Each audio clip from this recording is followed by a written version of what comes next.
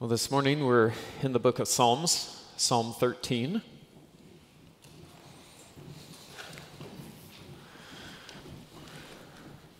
I really love those words. Once your enemy, now seated at your table. Isn't that amazing? It's amazing grace, mercy. That God would save any of us is a complete miracle. As we turn to the Psalms, this week and next week we'll be in the Psalms. Actually, during the Camp Out weekend also, Bob Rogers will be talking about a psalm. But God has given us these Psalms as really a really practical help for us. Because in the Psalms, we see the goodness of God, and we see life. We see real life. We see the highs and the rejoicing and the praise, and we see the lows. And we see the anguish that the human heart can be in sometimes. We're talking about Psalm 13, which happens to be one of those lows. But it's a low that has hope, which is important. Next week, I'm going to be talking about Psalm 63, which is kind of on the other side of the spectrum. It's joyous, it's adoration toward God. But I think it's important for us to have both of those things in mind, because that is life. That is the human experience. There are times of great joy, and there are times of great trouble. And one of the things that sometimes we fall into as believers is some of us fall into that trap of thinking that coming to Christ means that your life is just going to be peaches and cream from that point on. It's going to be a bed of roses. You know, God is just going to solve all your problems, and you're never going to have to suffer. You're never going to have to go through any kind of tribulation or turmoil. And unfortunately, there are many false preachers out there, and that's their message. Their message is, come to God, and your life will be great. You'll have your best life now. But I'm here to tell you that's not true. And we see that over and over and over and over again in the scriptures. Yes, life here on earth can be good. It can be full of joy. It can be great in many, many different ways. But this isn't the best. The best is when we actually get to be with the Lord. And then all things will be renewed, restored, and they'll be awesome. But here and now, we're in this strange tension of being able to taste the joys and see the amazing things that God does, and yet still go through some really tough things. And it's actually the hope that we carry through those tough times that I think is a better witness than just saying, oh, God's going to make your life great. Because when people see a believer going through really hard times and yet trusting and yet holding on to hope and yet praising God in the midst of it, I think that is a far better testimony than, hey, I got the house that I wanted. I don't know about you, but that is a far better representation of the hope that we have in Christ than, hey, you'll get everything you wanted. So, as we come to Psalm 13, just be prepared. We're going low here for a minute. Let me read it. How long, O Lord, will you forget me forever? How long will you hide your face from me? How long must I take counsel in my soul and have sorrow in my heart all day? How long shall my enemy be exalted over me? Consider and answer me, O Lord my God. Light up my eyes, lest I sleep the sleep of death. Lest my enemy say, I have prevailed over him. Lest my foes rejoice because I am shaken. But I have trusted in your steadfast love. My heart shall rejoice in your salvation. I will sing to the Lord because he has dealt bountifully with me. Let's pray. God, I thank you for this psalm. I thank you for the example of the psalmist in being willing to cry out to you in the depths that he's in. And Lord, I thank you that I believe you give us an example here of how we ought to go through hard times in our lives. So Lord, I pray that as we consider this, that we would learn, that we would be convicted, that we would have a pattern for how to go through hard times in life. Lord, will you speak through me, enlighten me, use your Spirit to guide my words. We ask in your name. Amen. There's all kinds of trials and tribulations that we go through. And this shouldn't be a surprise. As I said before, the Bible over and over and over tells us that we're going to face hard times. 1 Peter 4:12, Beloved, do not be surprised at the fiery trial when it comes upon you to test you as though something strange were happening to you. John 16:13, Jesus speaking, In the world you will have tribulation. Philippians 1:29 through 30, For it has been granted to you that for the sake of Christ you should not only believe in him, but also suffer for his sake, engaged in the same conflict that you saw I had and now hear that I still have.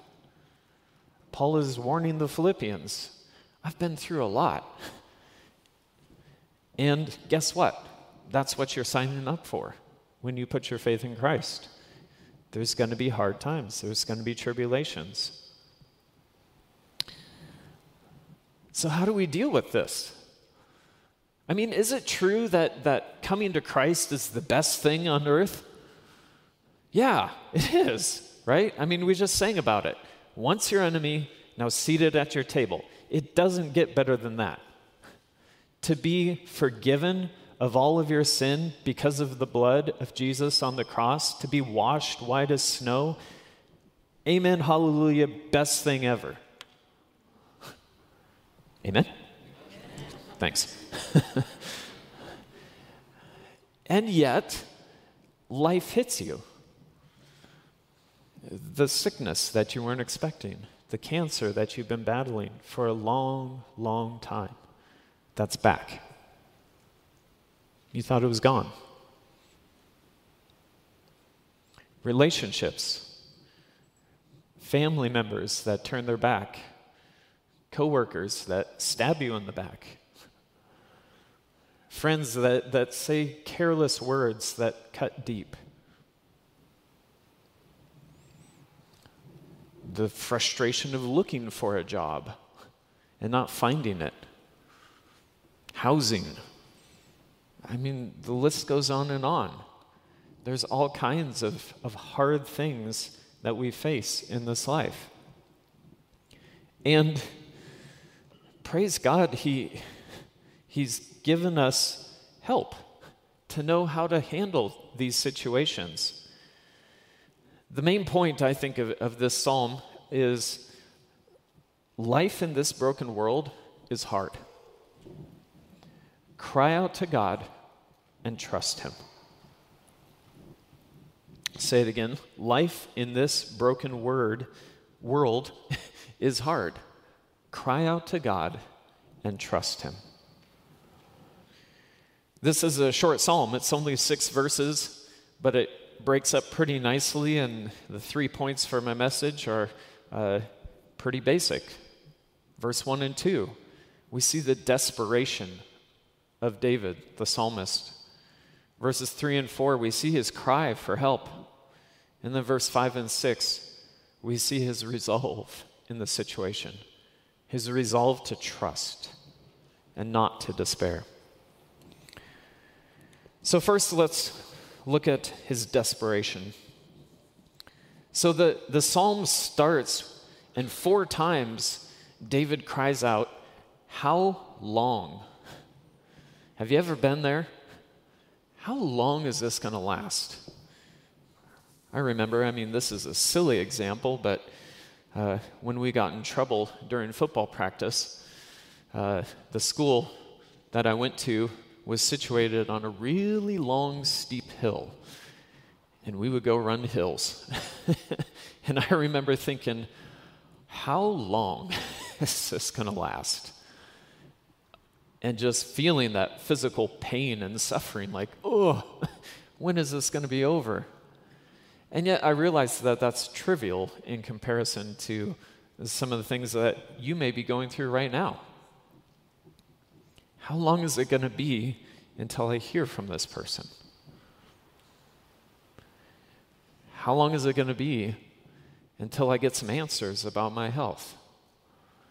There's all of these situations where we just cry out, how long? How long is this going to last? And in particular, we know that this psalm was written by David, and if you go back and you read David's life in the Bible, there's a lot of instances where this could be an applicable psalm. There are a lot of times where he was really going through the worst that this life has to offer. He also went through some of the best that this life has to offer, but we'll save that for next time. We don't know the particular circumstances that David was in, and I think that's actually to our benefit. Because if he did give us the particulars of what was going on, we might be tempted to say, well, that's the only time that we can apply this psalm. But it's just kind of a general outcry to God going, man, how long is this going to last? And notice the particulars of this cry of desperation in verses 1 and 2. He starts out and he says, "How long, O Lord, will you forget me forever?" Now, I think it's significant that when David says Lord, he uses the personal name of God, Yahweh. I think that's significant because when God comes to Abraham and makes his covenant with Abraham, he makes it using that personal name. Yahweh, I am. And whenever God is renewing his covenant to the people of Israel, that's the name that he uses.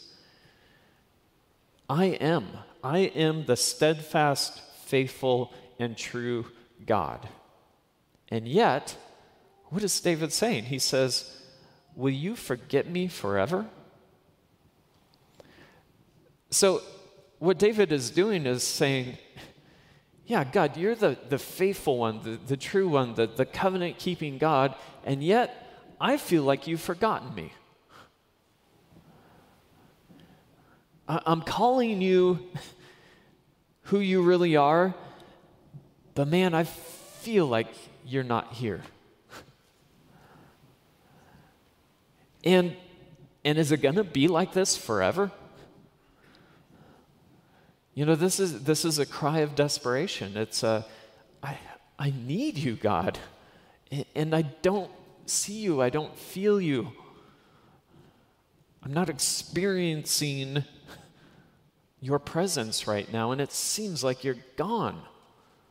Are you going to forget me?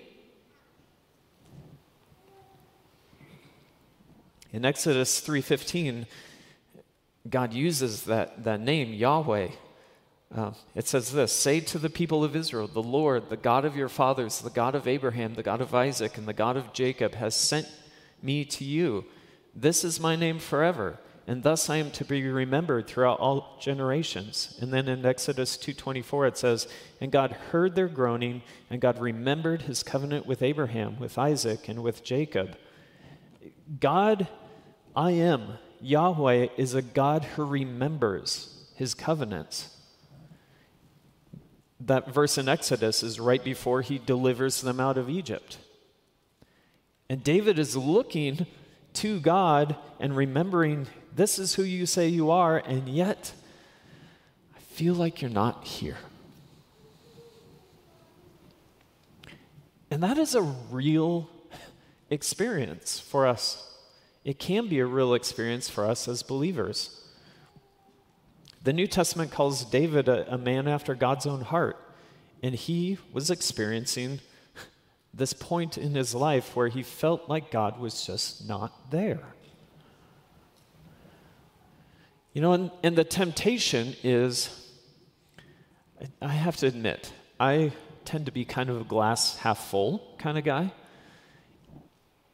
And I have to say that I haven't been in this place a lot in my life. And my temptation is to see others who are in this place and go, oh, come on, buck up. It'll be okay. Or to even in my head doubt, like, are they really that down? Are they really that discouraged? You know, if they really followed after God, I mean, God wouldn't let them go to that place, would he? Well, the answer is yeah. He would allow that. He does allow that.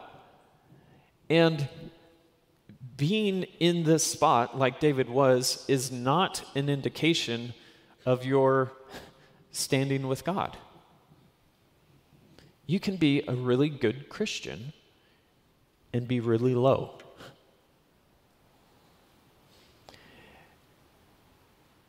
And it's good for us to realize that, because then we can comfort and help. Pretty familiar with Job, hopefully. Job's friends do a real good job right up front. And then, don't follow their example.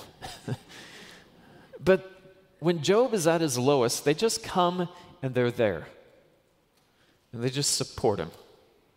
And, you know, I think in times where good Christian people are in this situation, we can help them by just being there and by talking and you know, maybe going through what's going on, but just going, yeah, man, that's, you know, that's hard. Showing empathy, showing sympathy. It's an important thing for us because this is real life. And real life in this fallen world can be real hard. The next verse there says, "How long will you hide your face from me?" Numbers 6, 24 through 26 is a priestly blessing that the priest would give to the people of Israel. And it says, "The Lord bless you and keep you. The Lord make his face shine upon you and be gracious to you. The Lord lift up his countenance upon you and give you peace." Both of those verses, 25 and 26 in Numbers, talk about God's face. Talk about God's face shining upon the people, his countenance being turned towards them. And here, what is David saying? He's saying, how long will you hide your face from me? In other words, he's saying, this blessing that the priests are giving, I don't see it right now.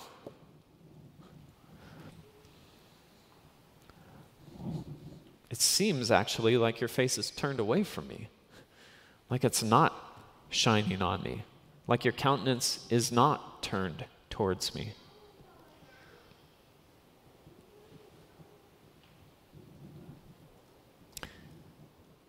The next thing that he says is, how long must I take counsel in my soul and have sorrow in my heart all the day? This is an interesting phrase here, take counsel in my soul. In other words, it seems like for David in this situation, he's all he's got. Like, where are his friends? Where are his counselors? Where are his helpers? They're not there. All he has, or all it seems like he has, is himself. And I think in my own life, history has proven that I'm not my best counselor, especially when I'm down in the dumps. But this is like he's saying, I feel like all I have is myself. How long must I take counsel in my soul and have sorrow in my heart all day long? Like there's no one to run things by. I can't get any outside help. I'm stuck. I'm alone. If we go back to the very beginning of things, Adam and Eve in the garden, after they sin, it's interesting that they kind of take counsel in themselves because there's no one else around. They know they've sinned. They're in a bad spot, and they take counsel in themselves, and what's their brilliant idea? Well, let's hide from God. We see from the very beginning that taking counsel in ourselves, it's not good. It doesn't lead to wisdom. It doesn't lead to doing things the right way. But here David is. And that seems like that's all he's got. And the last phrase of the first part there, how long shall my enemy be exalted over me? Again, if you're familiar with the life of David, this could be a lot of different things. David was anointed to be king, and yet there was a period of about 15 years where he wasn't actually installed as king yet. And not only that, but he had the king, Saul, chasing after him, trying to kill him. And it was this constant running, constantly having his enemy exalted over him. You think also of his son Absalom. In 2 Samuel 15:13, it talks about how Absalom rebelled against David, started a coup, kicked David out of Jerusalem. His own son, his enemy, exalted over him. And that may seem hard to process and hard to think of, well, how would that apply to me? But, it could be something as little as like getting passed over for the promotion at work. And it goes to somebody that you're like, what? Are you kidding?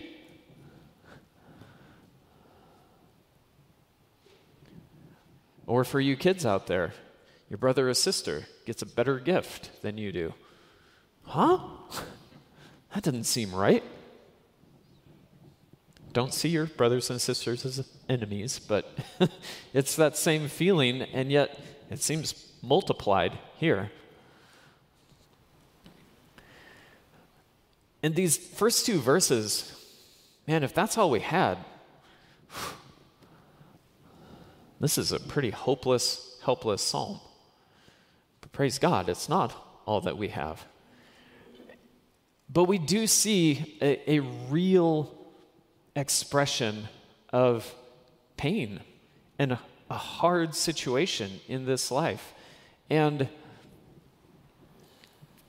can anybody see themselves in this psalm? You don't have to raise your hand. Maybe you're not like real emotional, real expressive, but all of us at one time or another are here, questioning, how long? How long is this going to last? How long, oh Lord?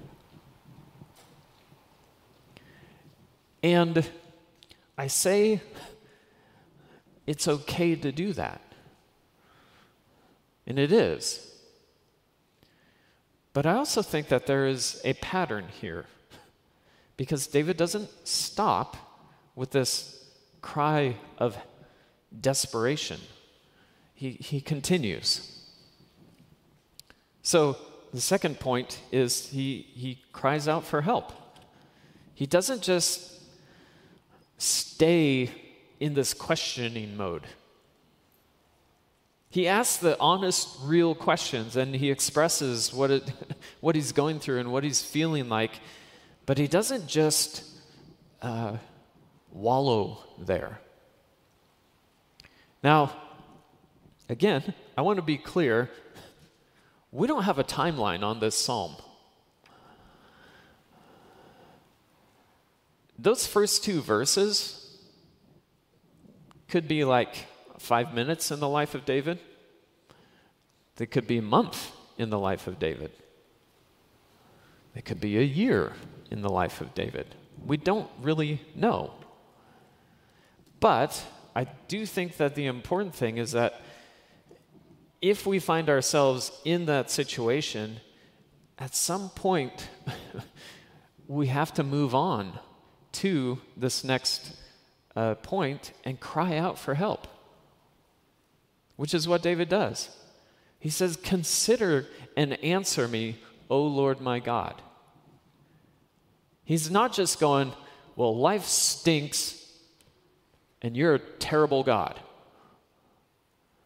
No, he's saying, like, life stinks right now, but please consider and answer me, O Lord my God.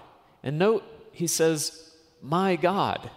He's not turning his back on God. He's not saying, life is so hard that I hate you. He's saying, life is hard. I need you more. My God, please consider me. Consider the circumstances that I am in and help. Answer me. Send me something. Lift up my eyes, lest I sleep the sleep of death. You know, he's calling on God to just give him a glimmer of hope. Help me to see a little bit of light in this situation.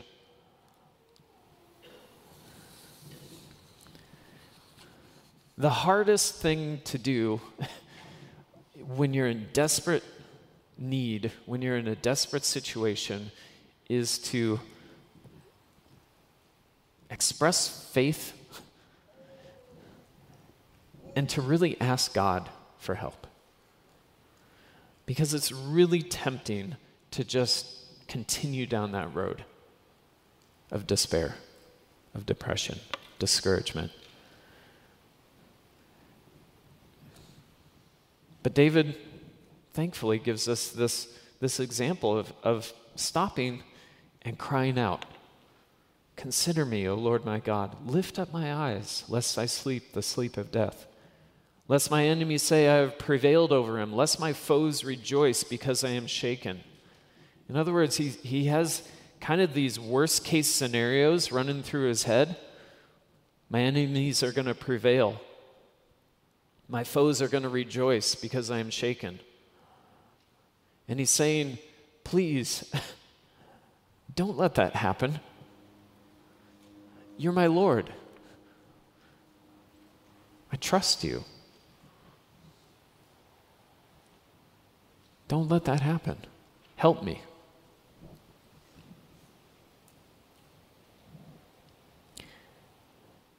And then from there, we move on to the third part of this psalm, verses 5 and 6. But I have trusted in your steadfast love. My heart shall rejoice in your salvation. I will sing to the Lord because he has dealt bountifully with me. And here, I'm calling this section resolve. And it's not necessarily resolution, but it is resolve in David's heart. We don't know if the circumstances of the first stanza have seen resolution. Most likely they haven't. Most likely there's still stuff going on that David is dealing with. And yet, we see a resolve in his heart and in his mind. And I really, if you're in youth group, you've heard me say this before, but my favorite word in the Bible is but. There's a lot of great buts in the Bible. And this is one of them. Because it signals this change, this shift. Where there was despair and where there was hopelessness, but. And we see that David is moving out of the pit. He may still be in the pit, but he's resolved to look out of it at least. And to trust in God. But I have trusted in your steadfast love. That word there, steadfast love, is hesed. I'm probably not saying that correctly, but it is the word that is used over and over again for the steadfast, faithful love that God shows his people. And David is saying, I trust in this. Even if right now I may not be feeling it, I trust this to be true. And so I will resolve to continue to trust. I'm not giving up on you, Lord, because I know you are not giving up on me. You are faithful. You are true. You are merciful. You are gracious. And I know that. And it's like David is kind of at this point where he's saying, man, the circumstances of my life would push me to say that God doesn't care, that God isn't loving, that he has forgotten me. But no. No. No. No, no, no. It's not true. God, I trust. And I have trusted. It's past tense. I have trusted in your steadfast love. There is a resolve there to believe what David knows to be really true about God.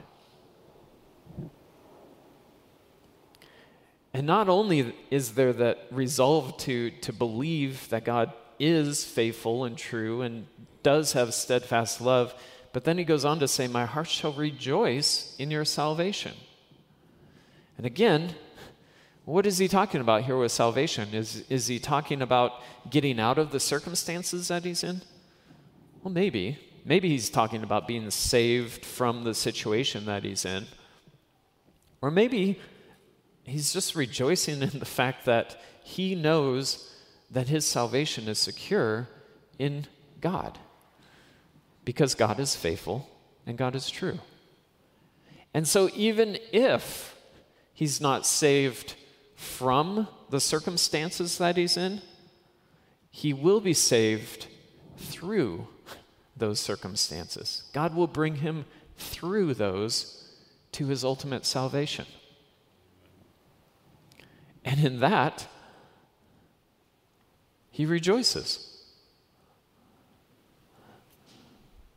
And this is something that I think is so powerful and so important for us when we come to hard things in life, is to realize the salvation that God has given us. We tend to want salvation from all the troubles and trials of life, but God uses those trials and troubles of life to shape us, to form us, to conform us into the image of his Son, Jesus Christ. Which is why Romans 8:28 is not just a trite saying, but it is literally the hope that we hold on to. That he can use all circumstances for the good of those who are called according to his name.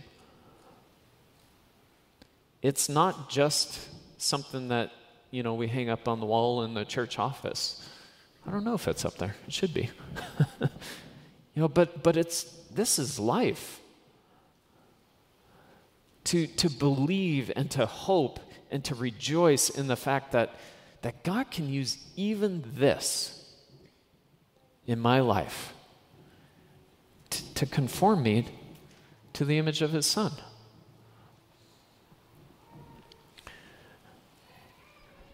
And this is where the gospel gets really sweet, too. Because without this hope of salvation, what do we have? We have nothing. We really are hopeless. We really are helpless. And why not just let the cares and worries of this life overtake us? If there's no hope of anything on the other side, then it truly is a horrible, desperate situation. But the truth of the gospel is that God has saved us ultimately through the death of his Son on the cross. We were all sinners. We were all deserving of death. We're all deserving of punishment, and yet Christ took all of that on himself. And if we would believe in him, if we would put our faith and our trust and our hope in Christ, we can be saved. We can be forgiven. We can be brought into the family of God as a son or a daughter. And not only are we brought into the family and saved, but we're given the Spirit who helps us in these situations.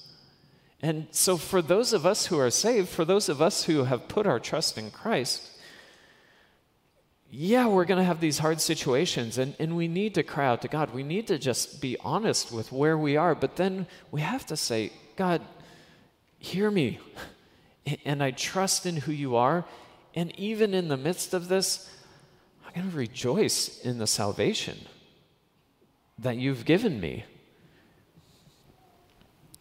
And if there's anyone here who is yet to put their faith in Christ, I don't want to sound like the person that I talked about at the beginning who says, come to Christ and all your troubles will be, just ooh, la, la, la, off and away, and you'll have a happy, prosperous life. That's not the promise, but the promise is salvation through Christ brings hope. Hope for this life and hope for the next. And so if you haven't put your faith in him, you have no hope. And this life really is a huge bummer. But unfortunately, that's not the worst of it. The worst of it is, at the end of this life, the penalty for your sin, the condemnation that you deserve, is on your shoulders. And you'll spend all of eternity paying for it. But through Christ, he took our sin. He became sin who knew no sin, that we might be called the righteousness of God. And that is the great hope of the gospel. And this is the salvation that David looks forward to. Salvation through Christ.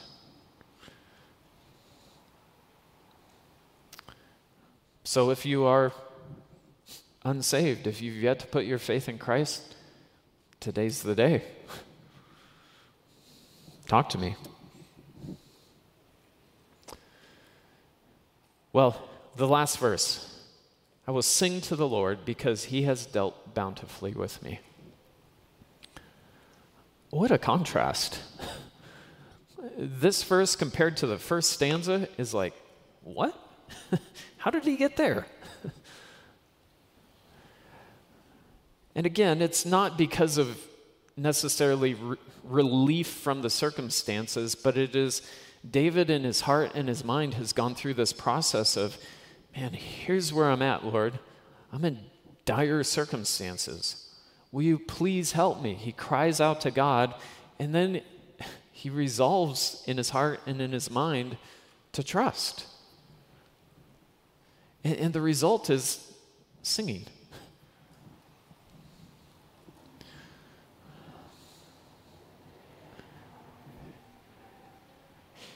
Again, this may seem kind of, I don't know, small in comparison to some of the things that I know a lot of you have been through, but there's this song that, ever since high school, whenever I feel the stress of life, whenever I'm faced with hard things, and whenever I'm with it enough, and by God's grace, go through kind of this whole process. There's a song, it's a little chorus. Oh Lord, you're beautiful. You know that one? I'm not going to sing it. Look it up. But for some reason, that little chorus, for me, has been like a rock.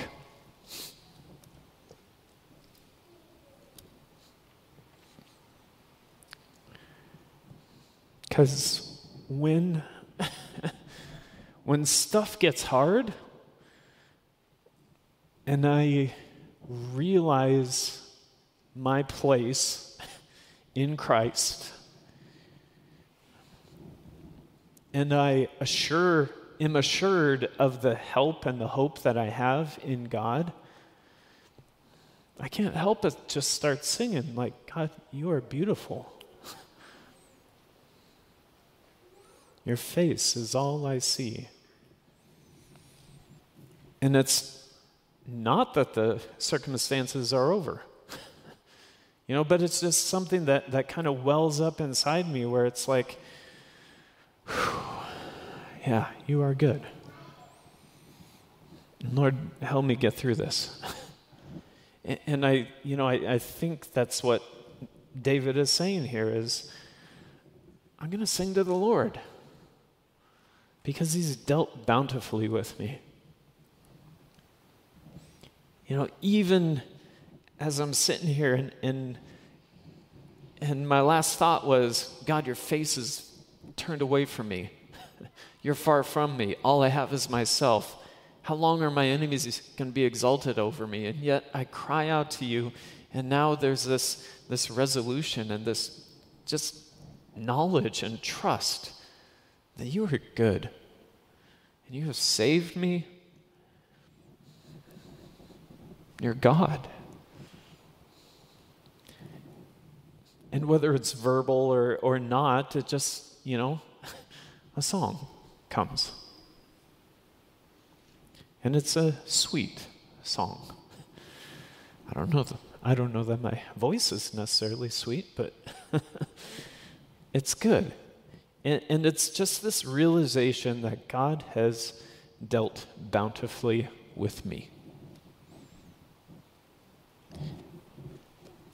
And again, look at David. Look at his life. Horrible, hard circumstances. And yet, the resolve to know and to express that God has dealt bountifully with him. So, to kind of bring this all together, I think we have a psalm here that just is real. It's life.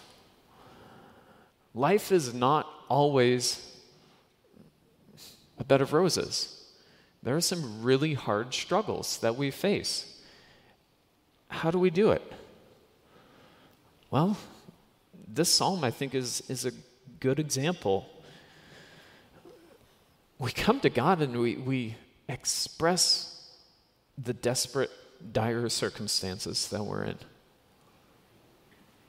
And we're just real. And that may be in the form of questions like, are you going to forget me? Because it sure feels like it right now. But then it moves on to a cry for help. Hear me, answer me, please. I need it. I need you. Please. Don't let these worst case scenario things happen. And then it comes down to a resolve that I don't think is, it's not our own strength working in us. It's the Spirit working in us that brings us to this resolve to say, I trust. I have trusted. I am trusting. I'm going to trust in the steadfast love of the Lord. And my heart is going to rejoice in his salvation. And I might even break out into singing in the midst of this. Or maybe it's just in my heart because I realize how bountifully God has dealt with me. And when we give thanks and when we give praise, it adjusts our heart in the situation. Did God automatically save David from whatever he was going through? Don't know. Maybe he did. But the point, I don't think, is whether or not David got out of his circumstances, but whether he got through those circumstances and how he got through those circumstances. And it was by expressing his desperate need to God, crying out to him for help, and resolving to trust him. Life in this broken world is hard. It's real hard. Cry out to God and trust him. And memorize Psalm 13. It'll help you. It really will. Let's pray. God, thank you for this morning. Thank you for your word. Thank you for the salvation that you have purchased for us through the death of your Son, Jesus, on the cross. Thank you that our hope can rest in that we can be assured of that. And Lord, thank you that because of that we can face whatever desperate situation we find ourselves in. Lord, we long for the day when you redeem all of creation and when we're with you, but we're not there yet. So we're thankful for your presence here, now, in our lives. Lord, help us to be good counselors to each other also. Lord, help us to not only walk through these steps with ourselves, but help us to walk through these things graciously and gently with our brothers and sisters. Help us to know when to speak, what to speak. And Lord, sometimes we confess that there's a perverse satisfaction in just wallowing in the mud. I pray that you would allow us the grace to truly express the desperation that we may be in, but help us not to sinfully stay there. And Lord, we recognize that may take time and a lot of patience, a lot of encouragement. But Lord, we pray that you will use this psalm in our lives to help us know how to trust you and how to get through hard times in this life. We pray this in your name. Amen.